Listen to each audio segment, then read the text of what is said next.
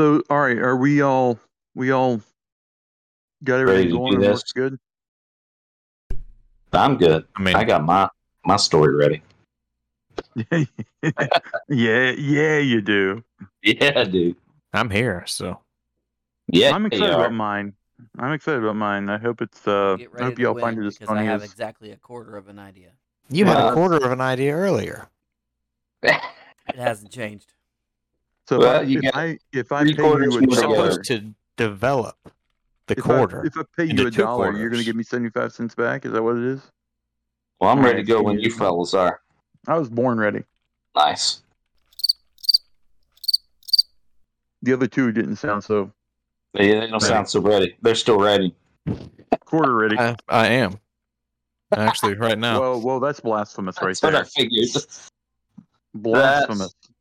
That is what I That's figured. the I think Lord's Jeremy Young's been ready for like 3 days. It has never happened Maybe 2 days, before huh? that I've written the story while we were discussing things at the beginning. Until now. Other than No, you have. the other You've done that times. before. I'm pretty sure you've done that before. I may have done that on 80% of these.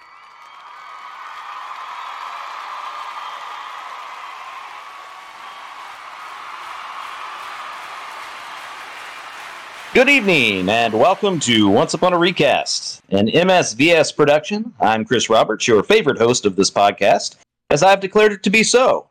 And also, of course, because I was the winner of the last round of fun and games that we played. And with me, as always, are my co-hosts and this episode's contenders. We have the Sultan of Sardonic Humor himself. He is forever young, Jeremy Young.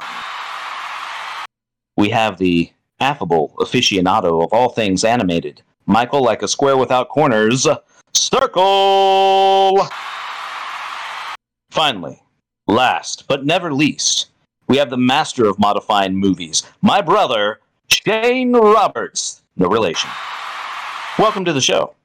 See, we like to rewrite movies to hilarious ends with specific items, people, or ideas as integral parts of their story. And as the all-powerful yet benevolent judge that I am, I will harshly, or not, judge the others on their stories to find a winner, based on whatever criteria I like at that moment.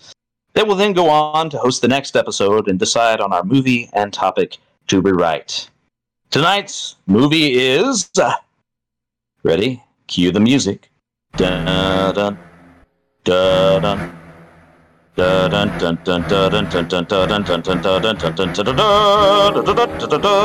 very first summer blockbuster, ladies and gentlemen, the movie that made people afraid to get into even their own bathtubs. I'm talking about the 1975 Steven Spielberg classic, Jaws. You go inside the cage. Cage goes in the water. You go in the water. Shark's in the water. Our shark. Farewell, I do to your fair Spanish lady. Now, that's probably an appropriate song for us, isn't it? Oh wait, no. That's right, boys. I think you're going to need a bigger story tonight. Hopefully, you gentlemen brought your A game. Of course, our twist to this oh-so-familiar story is this. The creature terrorizing the pleasant tourist destination is not, in fact, a shark. So what exactly is it that will require our trio of friends to need a bigger boat? That, my friends, is what we're all about to find out, and I can't wait to hear what you all came up with. But first, we have to come up with an order for this evening. And I think I know just how to do that. One of the most famous and memorable scenes from Jaws, at least in my opinion, is when Robert Shaw's Quint gives his famous Indianapolis speech. It's great. It's a brilliant monologue. It represents kind of the calm before the storm. That is the great white shark that's going to be attacking these three men.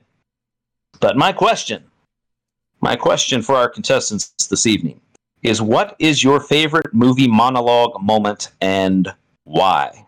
I've got one in mind myself, but I'm curious what your I've got one in mind. Shane has one in mind. I do have one in mind. All right. Am I supposed to tell you what my one in mind is? I didn't know the order of such things. Please, go ahead, since you have one in mind. Well, what comes to my mind is Aragorn. The speech. Not this day. Not this day. It will not be this day. Because, you know, he Yes. talks about all the bad things, but it's not going to be this day. You know, so sometime Absolutely. his descendants are going to suck at some point, but his people, they're going to be awesome.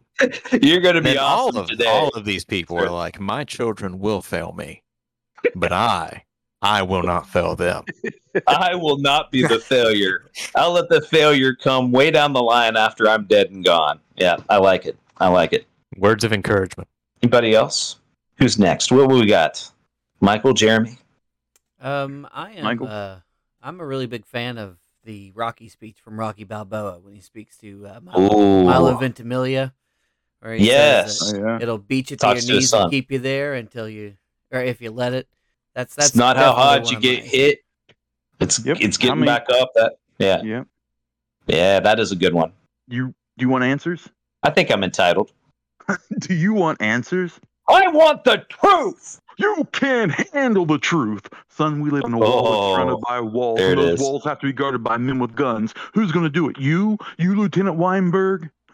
You weep for Santiago and you curse the Marines. You have that luxury. I love that speech. I love the speech from A Few Good Men That is one because, of the best first of speeches. all, it is Jack Nicholson at his best. And it is just That is the Jack perfect Nicholson. That crescendo is to that Jack film. Nicholsonist. Yep, absolutely. I'd I like mean, to it's change so- my that's- answer. No, those were all great. Those were all great. Now I'm going to have to give the edge on this one to Shane because literally I The Lord have of the written Rings. down Viggo Mortensen's Aragon speech from Return of the Mm. King. Shane, since you won, I'm going to let you choose whether you would like to go first, second, or last. All right. Well, I am going to go last. So let us enjoy the recast. May the best story win. Michael Circle, you are up. Well, let me just start by saying that it's definitely going to be good that I'm first. I like it. You're setting the bar pretty low. It's good. That's good.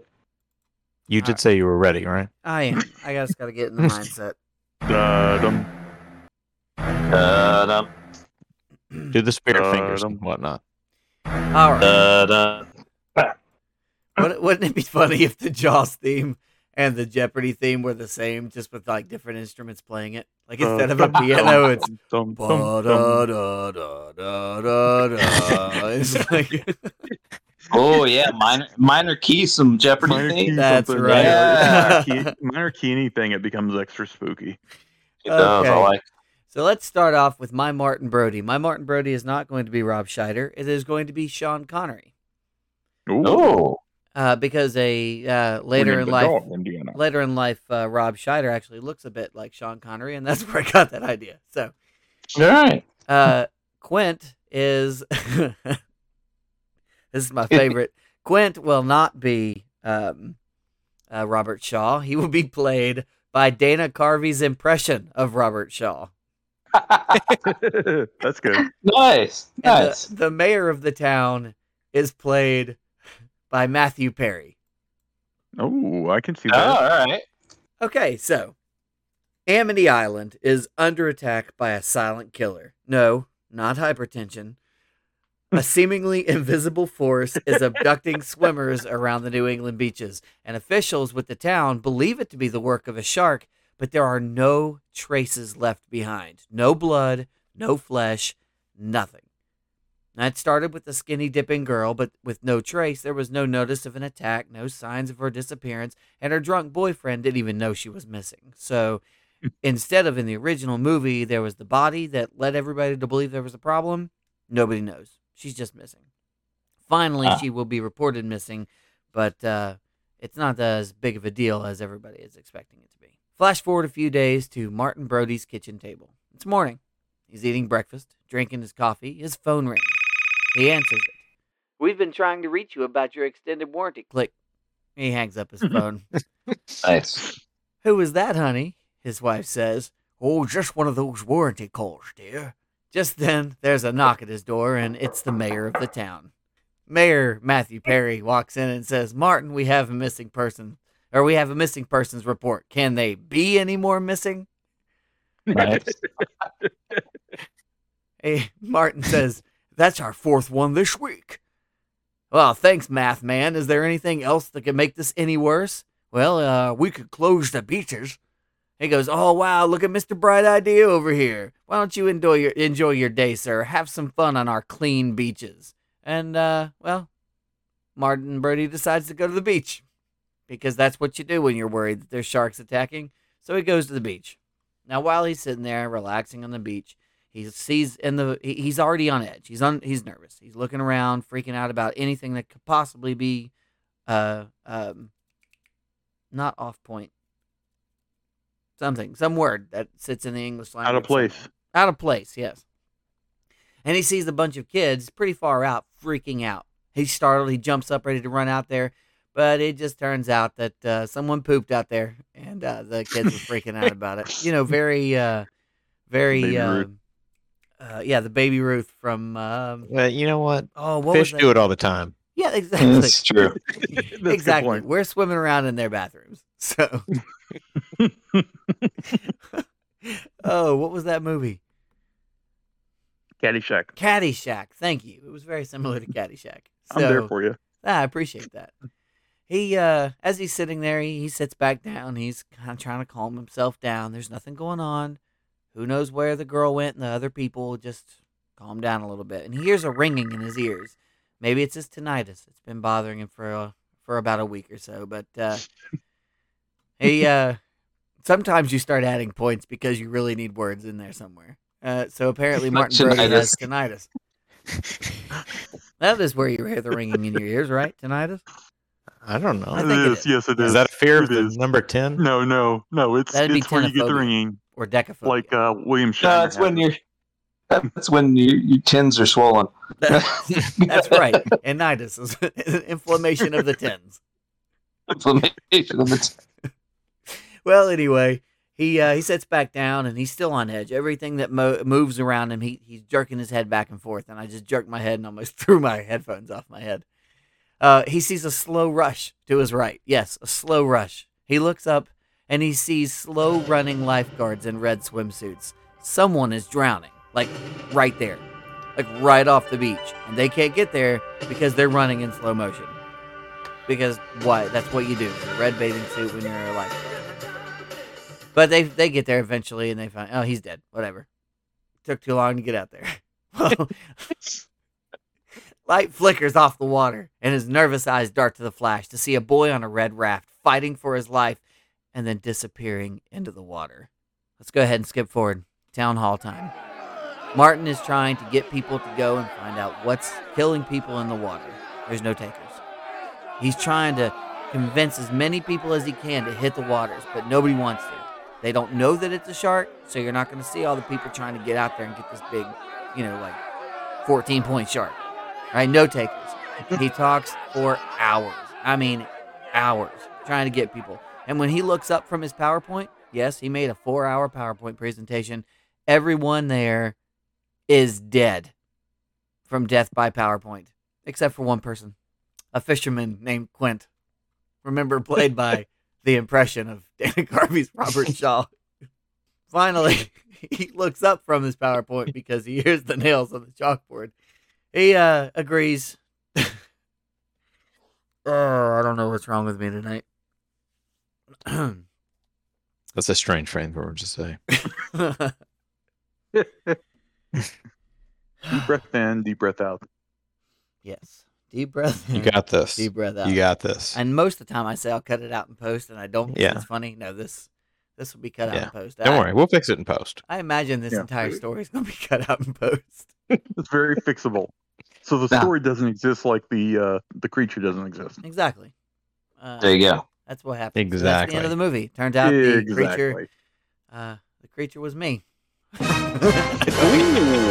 The creature was writer's block. It's a never-ending story. It's a nothing from a never-ending story. That's This exactly is perfect. Okay, so they go out into the water. We're going to just skip ahead here, and because this is a losing story anyway. We're going to skip ahead here. They're in the water. Him and Quint. Did you just transport us to the water? I don't know. We're in the water. Don't worry about it. Oh, Okay. Shoot. Give me 1 second. I gotta get something ready. Just give me 1 second. Okay. Ready? I'm going to point out that Jeremy did offer. I did. Have you wung it so far? Is that what's happened? Yes, sort of. Okay, so they decide. He decides we'll go out with him and find out what's going on. He says, I'm skipping to the end. Okay, so they're on the boat, and it's not even till near the end of the movie when you even find out what is actually attacking. And it does. Out of the water, onto their boat is, in fact, a gigantic shark. However, it's not a shark. It opens its giant jaws, and there's a door. And they go into the door because there's a giant shark in the water with a door in his mouth. Why not go into it? So they open the door and they go in, and the light flashes around them, and everything goes super bright white. They can't even see. And as their eyes adjust, there's a man standing in front of a bunch of computer monitors. Martin Brody says, "Who are you?" And the guy says, "I'm the architect. I created the Matrix. I've been waiting for you. You have many questions, and though the process has altered your consciousness, you remain irrevocably human. Ergo, some of my answers you will understand, and some of them you will not. Concordantly, while your first question may be the most pertinent, you may or may not realize it is also irrelevant. Your life is the sum of a remainder of an unbalanced equation inherent to the programming of the Matrix. You are the eventuality of an anomaly, which despite my sincerest efforts I have been unable to eliminate from what is otherwise a harmony of mathematical precision. While it remains a burden assiduously avoided, it is not unexpected and thus not beyond a measure of control, which has led you inexorably here." Because that was one of the worst speeches of any movie in the world, and I had to throw that in there. Anyway. It was, but you nailed it. The shark. You're awesome. The shark is a door to the Matrix, but not just the Matrix. A small section of the Matrix. A very small section of the Matrix. A small section where, when they looked around the room, the computer monitors were focused on the 4 missing people and hundreds others like them.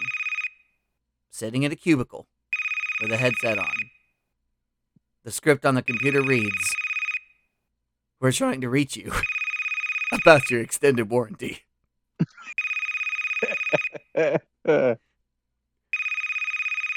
That's my movie. Let's go through some of this, shall we? No, we don't have to. Let's get to the points. This is the unpacking point. Silent killer, not hypertension.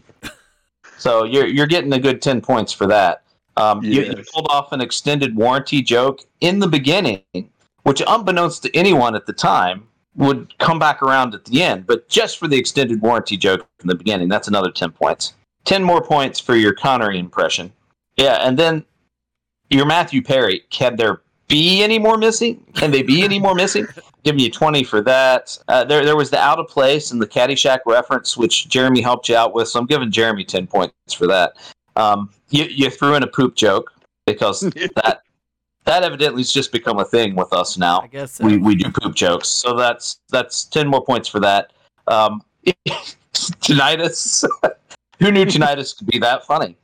I just want to point out that there was a ring to very subtle, but that tinnitus wasn't actually tinnitus.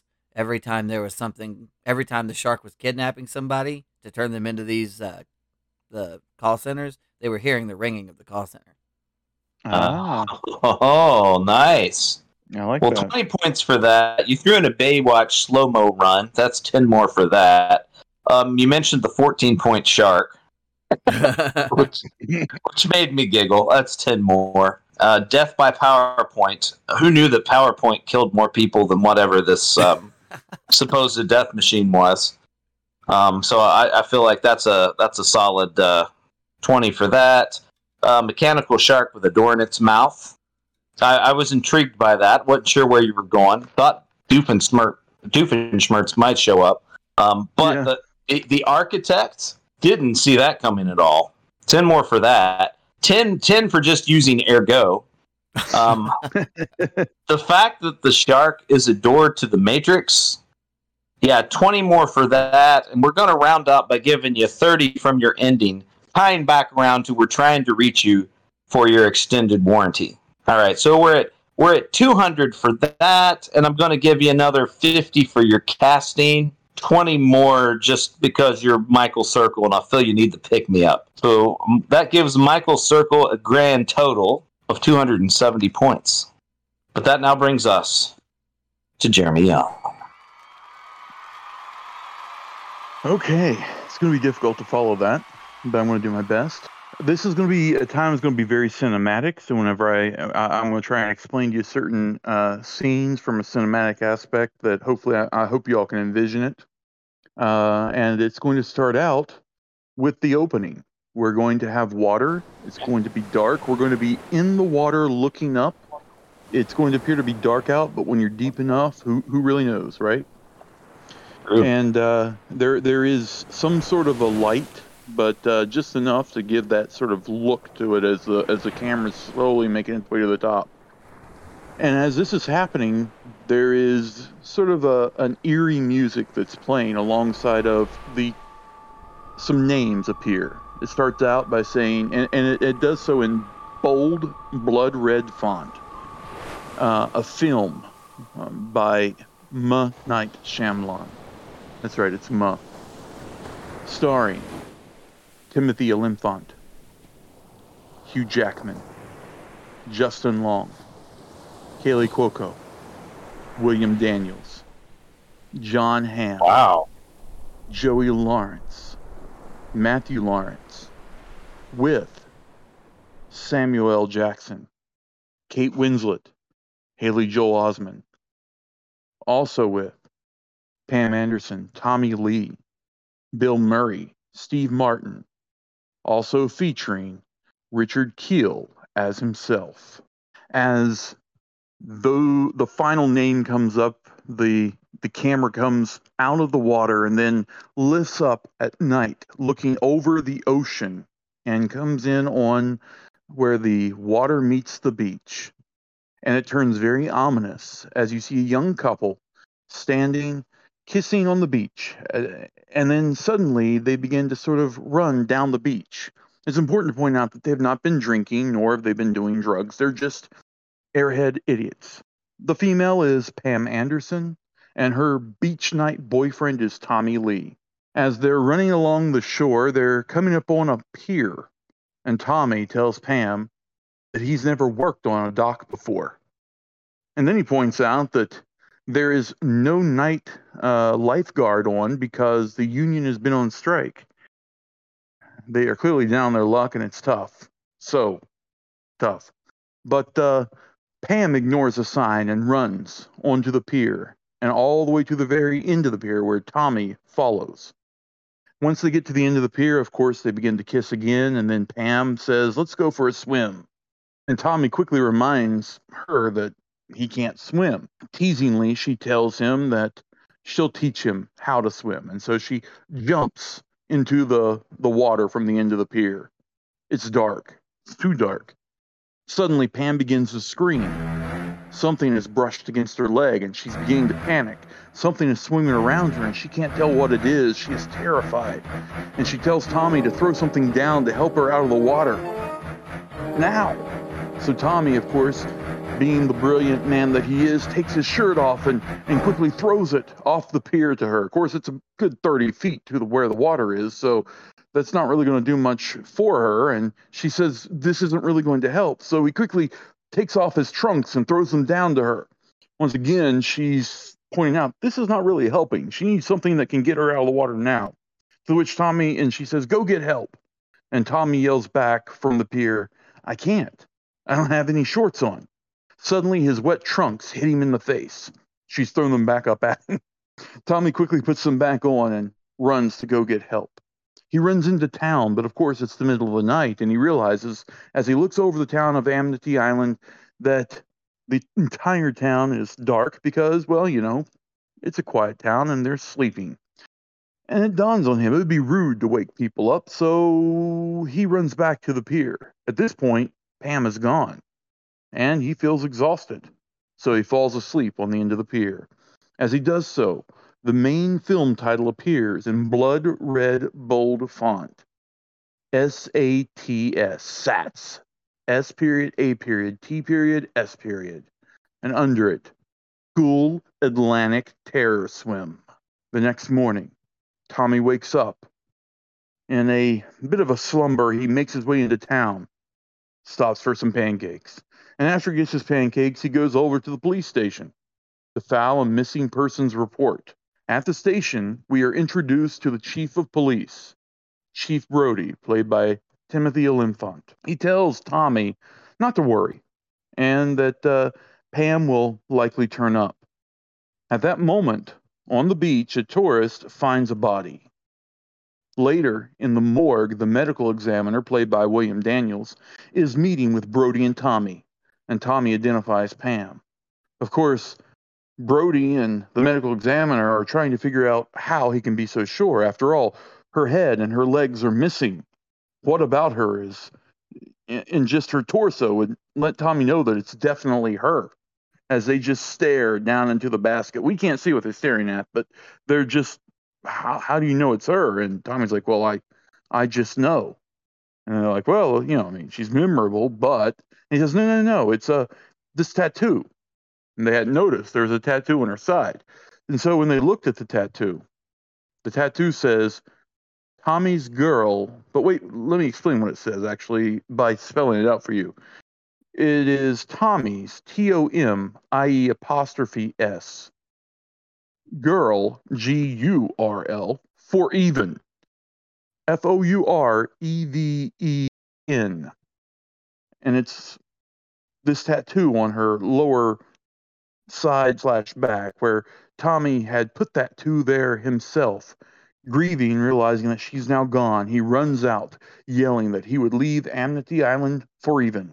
At this point, the ME then says that this death is the result of drowning and a boating accident, that she likely got tired in the water, died, and then a boat hit her.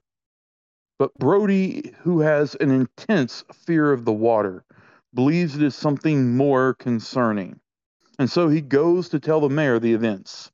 And we are introduced to the mayor. The mayor is played by John Hamm. So with his sort of cocky attitude, he reminds and sort of talks down to Brody by pointing out that Amnesty Island needs tourists to come.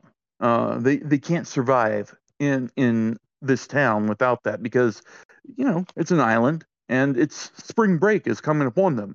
They absolutely need this business. So he doesn't care what the gut of the chief is saying.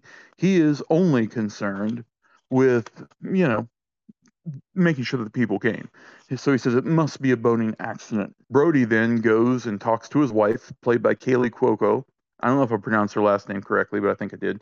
And No his one two knows. boys, and his two boys, played by Joey and Matthew Lawrence. And he tells them to stay in the shallows of the beach, and only time they're to get out on a boat is in the pond area of the island.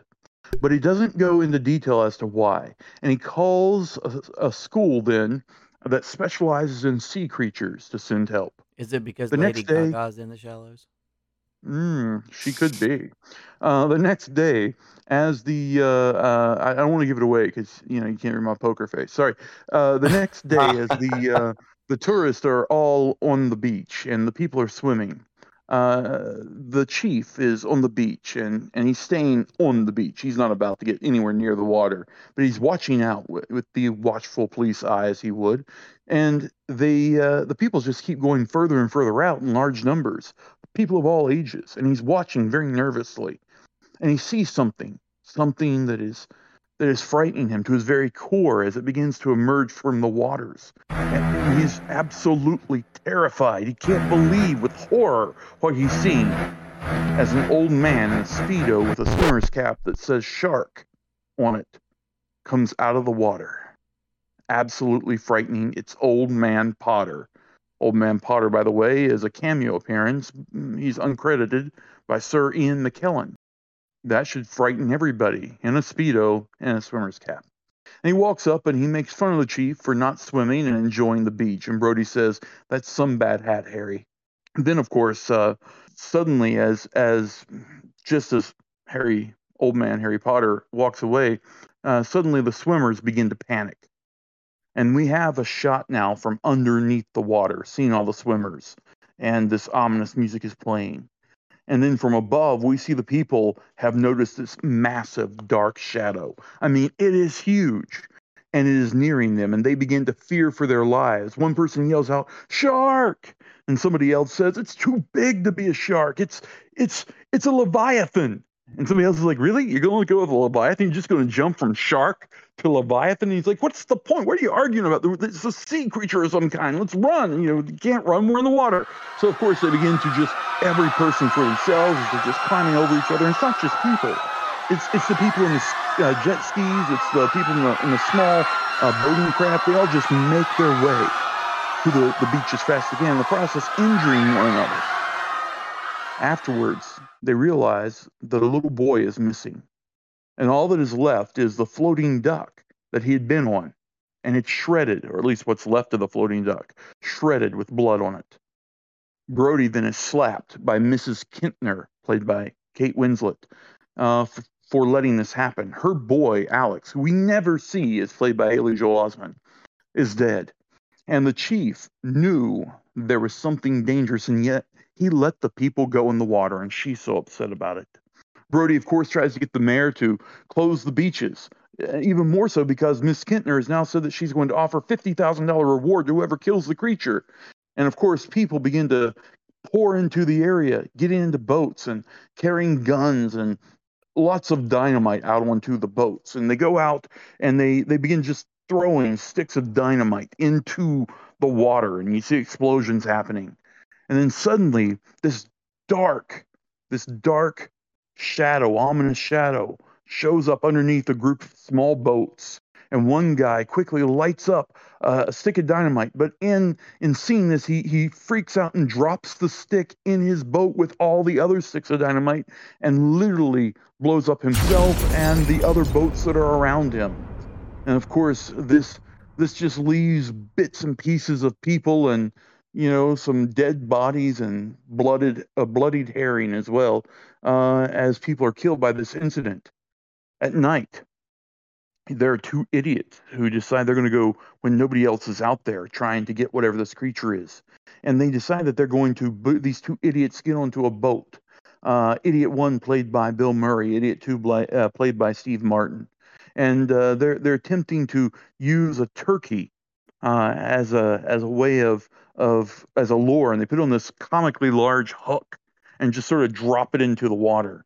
But then when this shadow comes towards them and the boat begins to rock, they immediately freak out and jump out of the boat, and they swim to shore, and they just barely make it. Looking back, idiot 2, played by Steve Martin, says, "What is that thing?" To which Bill Murray, scared, says, I don't know. I don't know what that thing is. What is that thing? To which Steve is like, "Well, you know what I think that is? I think that's one of them their great way. No, it isn't. What is that thing?" And they have quite the debate over what this thing is. The night goes black and gives way to morning, in which we have a man by the name of Hooper, played by Justin Long, who arrives to tell Brody that it must be a massive sea creature. He's looked at the reports and by the size of the shadow and all the reports that people have made about what they saw, this creature must be huge, and the mayor needs to shut down the beaches. So he and Brody go to the mayor, but the mayor says, no, I am not shutting down the beaches. I refuse to do this. You all make the beaches as safe as possible.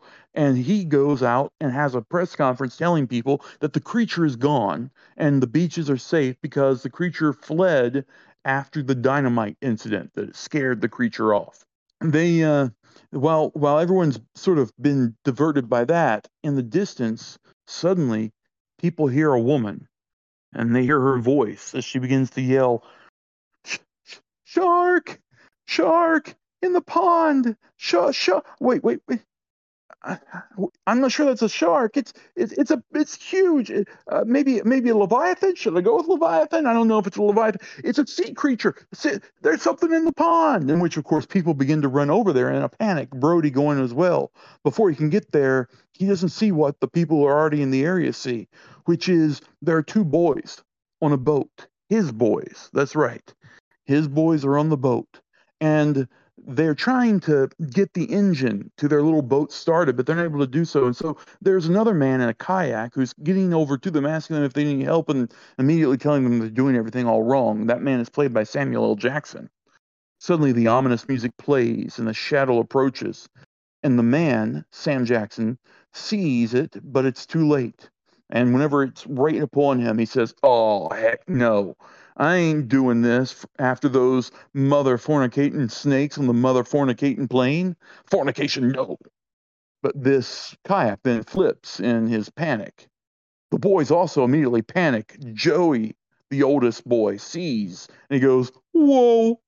And of course, immediately the motor begins and they flee to shore, leaving behind them just the massive sea shadow and whatever this creature is, and the upside down kayak with a pool of blood where the man once had been.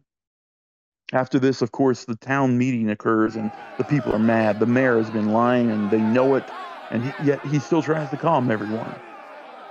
At this point, as there's a lot of loud crosstalk, suddenly this screeching across, almost like nails, no, neigh, almost like claws across the chalkboard take place. And we hear Quint, played by Hugh Jackman. He now appears. And with his adamantium claws going back into his hand, he looks around and he says he would kill whatever sea creature is causing this, but not for 50,000. He says, "I'll kill it for 1 million. For that, you get the head, you get the tail, you get the limbs, you get whatever it has, you get the whole sea creature." Quint then goes on to tell them that he doesn't need any other help either, because he has his own boat, a large ship about 75 feet long.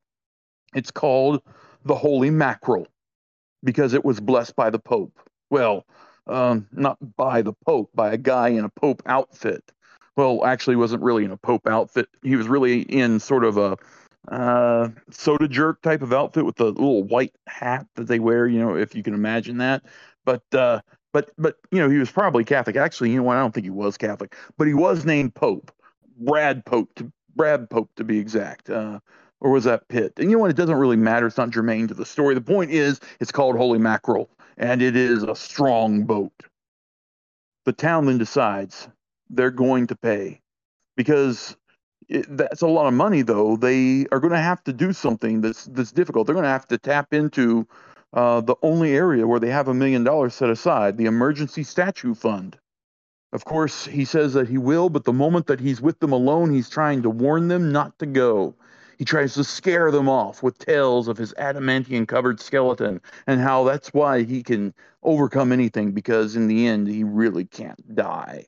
And so he is unafraid, and that they should be afraid. But of course, they're going to go anyway. And he looks at them, and he just sort of gives a smile, and he says, "Farewell and adieu, all ye fair Spanish ladies. Farewell and adieu, ye ladies of Spain." To which, of course, Hooper points out that song might not really be the best song to be singing for the situation. And as Brody boards the boat, as the two of them are arguing about the best song to sing, he's saying goodbye to his wife, who is crying, and they begin to set sail on the Holy Mackerel. And as it's going out to sea, you hear the three of them begin to sing, "I am slowly going crazy, 1, 2, 3, 4, 5, 6, switch. Crazy going slowly am I, 6, 5, 4, 3, 2, 1, switch." And of course, they continue on as it fades out and then fades into another day where they're out in the ocean and they've come upon a dark mass. And from the shadows, they realize that it is so large that Brody says to Quint, "We need a bigger boat." Of course, he tries immediately to call for help on the radio, but it doesn't work. That's right. It's not been destroyed. It's not that Quint is ill-tempered in this regard. It's just he's devious. See, Quint lied about having put new batteries in the radio, and now they had no batteries. They had no radio, and they were going to die. At least that's how Brody saw it. He began to freak out, and Quint tells Hooper, "Calm down the chief. as this large mass now appears under the holy mackerel. It begins to rocket violently, and the ominous music plays. The boat begins to spin and go up and down, and suddenly the creature dives deep and disappears. Night falls. Brody's still afraid, but in an attempt to get him to calm down, they've all gone down to get a bite to eat, and they sit around a table and they begin to talk about different things in their background and past, and they begin to laugh and even bond a little as they begin to compare some scars. And we see the sun beginning to rise. It's actually very early morning, and just off to the left of the holy mackerel, we see a large, dark shadow. Indeed, morning has come early for the three, as the boat is now suddenly rocked. The huge shadow is under them again. Will the ship hold strong? Quint says, don't worry. His secret weapon this whole time has been the holy mackerel itself. It is the strongest boat around. Its strength is in its keel, and if they complain one more time about this boat not being sturdy, he will keel haul them. To which, of course, Brody knows nothing about these things, and Hooper, being a scientist, he does have some understanding. He leans over and says, the keel is the long part of the boat that you make the boat around that long piece of wood from the beginning to the end. And he explains that he thinks he has a plan for figuring out what is this dark shadow, what creature this is. As he says, I have this shark cage. So what I want to do is I want to put it down into the water, and we'll figure out what this is. I've got my scuba gear, and I have, he says, I have poison. And I've got enough of the substance that could kill a herd of blue whales. As he's getting ready and the cage is being constructed, it's at this point that Quint says, "Wait, you're going to put the cage? The cage is going into the water. The cage goes in the water. You go in the water. The creature's in the water. Our creature. Farewell and adieu. He's like, okay, we've already gone through this before. We don't need this right now. And so Hooper quickly gets the cage lowered mostly into the water, and then he jumps into the cage, closes it up, and they lower it completely under the water. Immediately, the camera just pans in on Hooper, and his eyes can be seen just wide as can be, and you can hear almost screams of panic. Even though he's got his scuba gear, you can almost hear him, in the bubbles where he's panicking. And they look down, they see all these bubbles, and then suddenly the dark creature has completely encapsulated the cage, and so much so that now these bubbles are rising, and the ship is being pulled to its side. The boat, the holy mackerel's about to be capsized. At which time, Quint cuts the cage free, and it begins to sink to the bottom of the ocean. It sinks with Hooper into the shadow. But the boat now appears to be in danger, at least in the mind of Brody. And he convinces Quint that what he ought to be doing is they need to get this creature to follow them to the shallows, where they'll have the upper hand. And so they quickly turn the boat around and head towards the shallows, the holy mackerel going as fast as it can.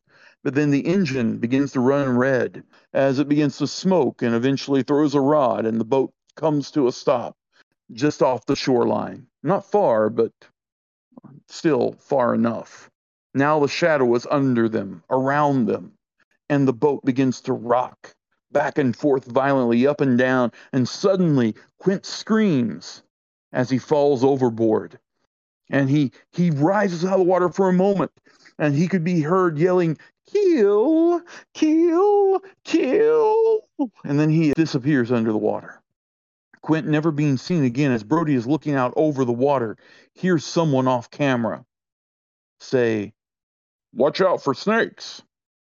Brody, of course, is confused as he turns to see a huge 7-foot-tall man who emerges from the bows of the boat.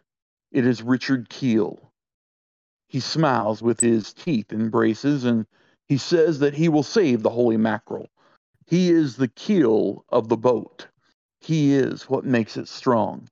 He quickly grabs a massive net, and he jumps right in the middle of the shadow. Brody immediately panics. What just happened? Who is this guy? What has he done? And with the kill of the boat of the holy mackerel now gone, isn't it in danger of sinking?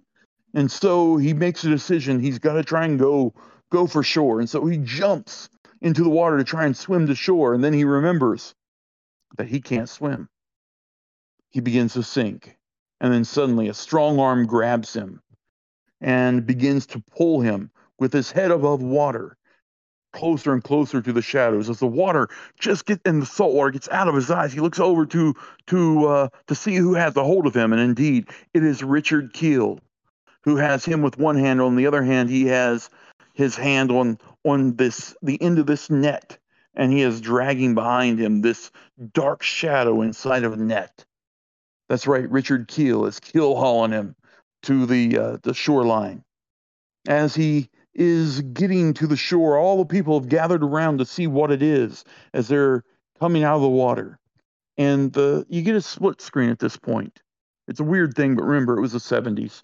And suddenly, credits begin to roll up the screen while still events are taking place on screen. And what we learn is that indeed, what Keel has done is he has caught everything that was in that shadow. It was a school of Atlantic herring. That's right. Everyone had simply panicked from this dark shadow that was given from the school of the herring that they either drowned or they caused an accident and died. And so no one was actually eaten. Nobody was actually killed by the herring. Nevertheless, the herring are now being taken in for a celebratory fish fry. Except as the last of the credits are going, a singular herring manages to get out of the net and fall back into the ocean and swim away into the darkness. Then, as the screen begins to go black, the following appears. Brody will be back. School 2, Summer School. It turns out that, in fact, the school films, as they would get to be known, would be much like the Jaws films, in that they would spur a bunch of lesser sequels. Summer School was a mild hit, but then School 3, SOS, or School and Safari, didn't do so well.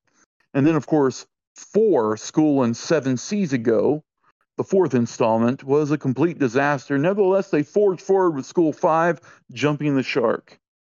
And it was finally buried with School 6, Nuking the Fridge. Well, let's start doing some points, shall we? All right, we've got your opening there. We'll go 20 for that. Pam Anderson and Tommy Lee. We're going 10 points for that. The lyrics to "Living on a Prayer." 10 more for that. The School Atlantic Pair Swim. The fact that you threw in that Tommy in the morning took the time to get pancakes. 5 more points for that one. Tommy's Girl for Even. That made me chuckle. 10 points for that. Old Man Potter with his Speedo. 10 more for that. And the fact you pulled in Bad Hat Harry. Yep, 10 for that. The fact that when this massive shadow came, everyone goes, "Run!" We can't run. We're in the water. 10 more points there. The fact that you had a massive boat explosion that killed pretty much everything in its surroundings. Giving you 20 for that. 20 more for the "What is that thing" gag. The Nessie Kraken, where the kids were playing off instead of that, and with the release of the Kraken, 10 more points there. The running Leviathan gag, 10 points there. The fact you had Samuel L. in there being the kayak guy, and he said "mother fornication." Yeah, 10 there. I'll give you 5 more for the "woe" from Joey Lawrence. Just for the "woe." Quint coming in, who's clearly Wolverine, but goes by Quint. We're getting just a 20 for that whole sequence. The holy mackerel that's blessed by Brad Pope. 10 more there. Made me chuckle when I was writing it. All right, Anyway. then we have some of our musical numbers here for Well and Ado. I'm Slowly Going Crazy. Yeah, 10 points for that. Let's see. Yeah, of course, We Need a Bigger Boat. The Scar Contest, 10 more there. Of course, you had Show Me the Way to Go Home, 20 more there. Poison, Not the Band, The Substance, 10 more for that. The You Go in the Cage part, 10 for that. The fact you pulled an Alice's restaurant gag and the Watch Out for Snake. Yeah, 10 for that. Richard Keel being the keel of the boat. Yeah, 50 points there. Richard Keel is keel hauling. 10 more points there. The fact that everybody had panicked over a school of herring. I like that. We're gonna go 50 for that. The fact that one herring gets out and swims away. We're going 50 with that. And now just That's getting fun back to writing your this. cast. That's another 50. So I got a 400. 400! That was quite the story. All right, that brings us to our last story of the evening. Take it away, Shane. I'm not sure I got enough story to top that, but we'll see what can happen here. First, we're going to begin with some casting. I have Brody as Nicolas Cage. Oh, that's good. I have That's good. That is good. Cooper as Leonardo DiCaprio. Yeah, that happened. It's just happening. All right. Right And there. I have Quint as Danny Trejo. All right, so the movie is going to begin with a party. You know, there are teens. They're doing things that teens aren't supposed to do because teens, what they like to do is the things that they're not supposed to do. So that's what they're doing. So you have your girl. She can still be Chrissy. She goes out into the water, but this time in this version of the movie here, her friends actually notice, and they're all like, "Why are you going out in the water? This is weird." But she does, and it's dark, but then suddenly she vanishes without a scream, without any trace or anything. So all of these teens, they are now terrified, and they immediately they're trying to figure out what to do, and they're contacting the authorities. So enter Police Chief Martin Brody coming down to the scene. The problem is there's not anything to see because there's no body, there's no anything. It's nothing's going on. One of the partially drunk teens says, well, she was out there, and now she's not out there. That's deep. So Brody's like, well, are you sure she didn't just go home? No, she was in the water, but then she wasn't.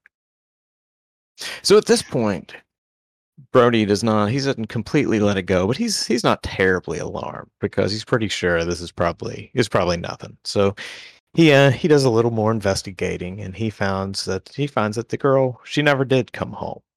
So he becomes a little bit more concerned, and then he finds out a young boy also disappears while several sober witnesses are there. At this point in comes Matt Hooper, who voices his opinion, even though he wasn't asked for it, that a shark may be to blame. We haven't found any remains, says the police chief. Hooper says, perhaps it's a large shark, so large that it's swallowing people whole. And exactly who are you? Matt Hooper. Oceanographic expert. If it's in the water, I know about it. Yeah, that sounds kind of made up. Well, it's not. It's super legitimate and it's super important. In fact, it's the way of the future. I know everything about sharks. I did a thesis on giant sharks, so there, take that. All right, I guess I can't argue with a thesis, but a shark eating people whole, is that really a thing?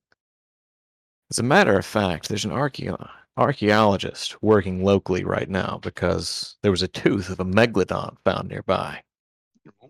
What if that creature is still alive and it's active right now? Yeah, that seems pretty far-fetched, and you honestly seem a little bit crazy, but what else do I have to do? It's not like we have missing people or anything. So the two men go to a nearby dig site where a man in a fedora steps out from a tent and says, you can't be here. This area is highly sensitive. Dr. Jones, Hooper says, we need your help. My help? I'm an archaeologist. We've had some people disappear, Brody explains. And Hooper seems to think that there's a living megalodon to blame. A live one. Sharks. Why'd it have to be sharks? So the three men decide to head back to the shoreline where they're approached by a fisherman by the name of Quint. I'll kill the shark for you. Brody looks at him and says, did we even tell people we were hunting a shark? He says, shark hunters just know when a shark needs to be killed. Well, that seems convenient, but we didn't have a plan to get a boat, so I guess you're hired. I presume you have a boat because you're a shark hunter. And he's like, yeah, I got a boat. It's a cool boat. It's like, okay. So the four men gather onto Quint's boat, which is a super cool boat, and they head out to sea. On the way to the boat, they hear more people started going missing. So they're out into the ocean, looking around, scanning the area and whatnot. Things seem quiet for some time. It's quiet. A little too quiet, says Quint. I've got a bad feeling about this, says Indiana Jones. Suddenly the boat is rocked. The startled men look around. They begin grabbing harpoon guns and firing, but there's nothing there. They can't find anything. Suddenly, Dr. Jones has an epiphany. I think I know what's going on. They look at him and say, do we need a bigger boat? He shakes his head and says, just stay here. He grabs his fedora before he dives into the ocean. Indiana swims deep into the ocean, searching until he sees what he's looking for. A Nazi U-boat. He swims over and he clings to the side of the boat as it submerges deeper and deeper into the ocean until he reaches a fancy underground facility. As it resurfaces in the facility, Indiana slips off the sub and he begins sneaking around, trying to figure out who's behind this, when suddenly a large bowl drops down over the archaeologist. Ha ha ha, says a maniacal laugh. Doofenshmirtz, says Indiana. Doofenshmirtz looks at him. An archaeologist? Indiana places his wet fedora on his head. Perry the archaeologist? Indiana rips himself off and uncovers the platypus underneath. Perry the platypus! Wow, you really got me with that one. I don't even think it makes any sense. But no matter, you're trapped in that large bowl, and that large bowl's made out of glass. Nothing can penetrate glass. Perry slaps his watch, and a sonic wave breaks the bowl around him and cracks the glass of the facility. Oh, come on. I guess glass doesn't make the best cage. But I didn't even get to tell you what the Oceaninator does. They told me that this guy named Hitler, he was really excited about it. Perry makes his platypus sounds. Okay, well, I'll try and make it quick. I needed to capture enough people to run in these hamster wheels to power the Inator. But then I realized we actually had enough batteries in the storage over here to run the Inator. But the storage area is really dark, so what I did is I still got the people, and I put them in the hamster wheels, and the hamster wheels are now running the lights in the storage room so that when I go in the storage room, I can find the batteries. Perry taps his foot. That's great.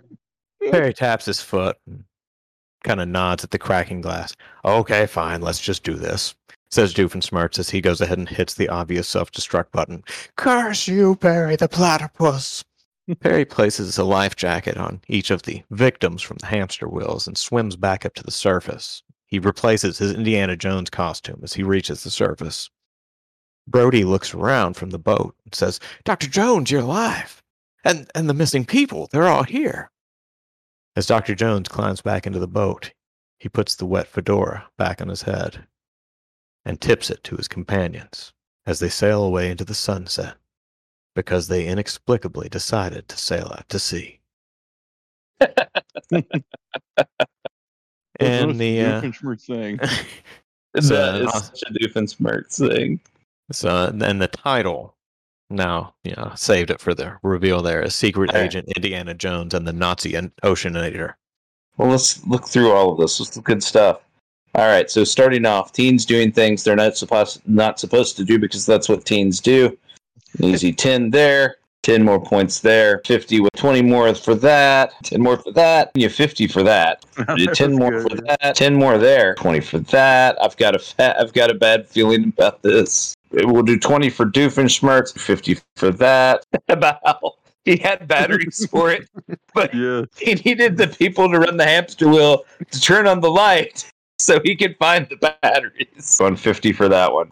Your casting, kind of an overall 50 for the casting. If I, in fact, did my math correctly, I think I've got 450 for you, Shane. Wow. Which might mean that I would have to go back through and reassess Jeremy's, because after a while I just gave up counting all of his and said, "Oh, it's probably 400." I believe, and I am because I'm the judge. Comes the drum roll. Jeremy Young does not, in fact, have 400 points. Oh, he got 374. That's awful. He has got 440 points, which means that Shane still squeaked out a victory at 450 points. Congratulations to Shane. Thank you. Thank you. Any words of wisdom there, Shane? And what was quite a hard-fought match, I have to say. Listen, if you just keep going back to the innators, they'll come through for you. The innators always win. All right, there we have it. Shane is the victor. Did you want to give a speech, Shane? Don't do drugs. Well said. Well said. Unless they're prescribed by a physician.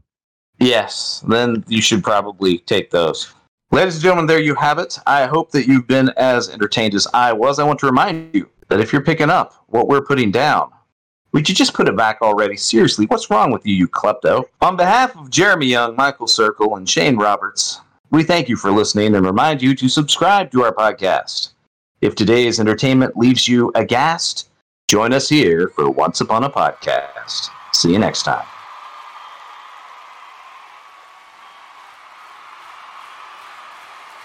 I like that. It makes you aghast. That's good. That was a fun one. Yeah.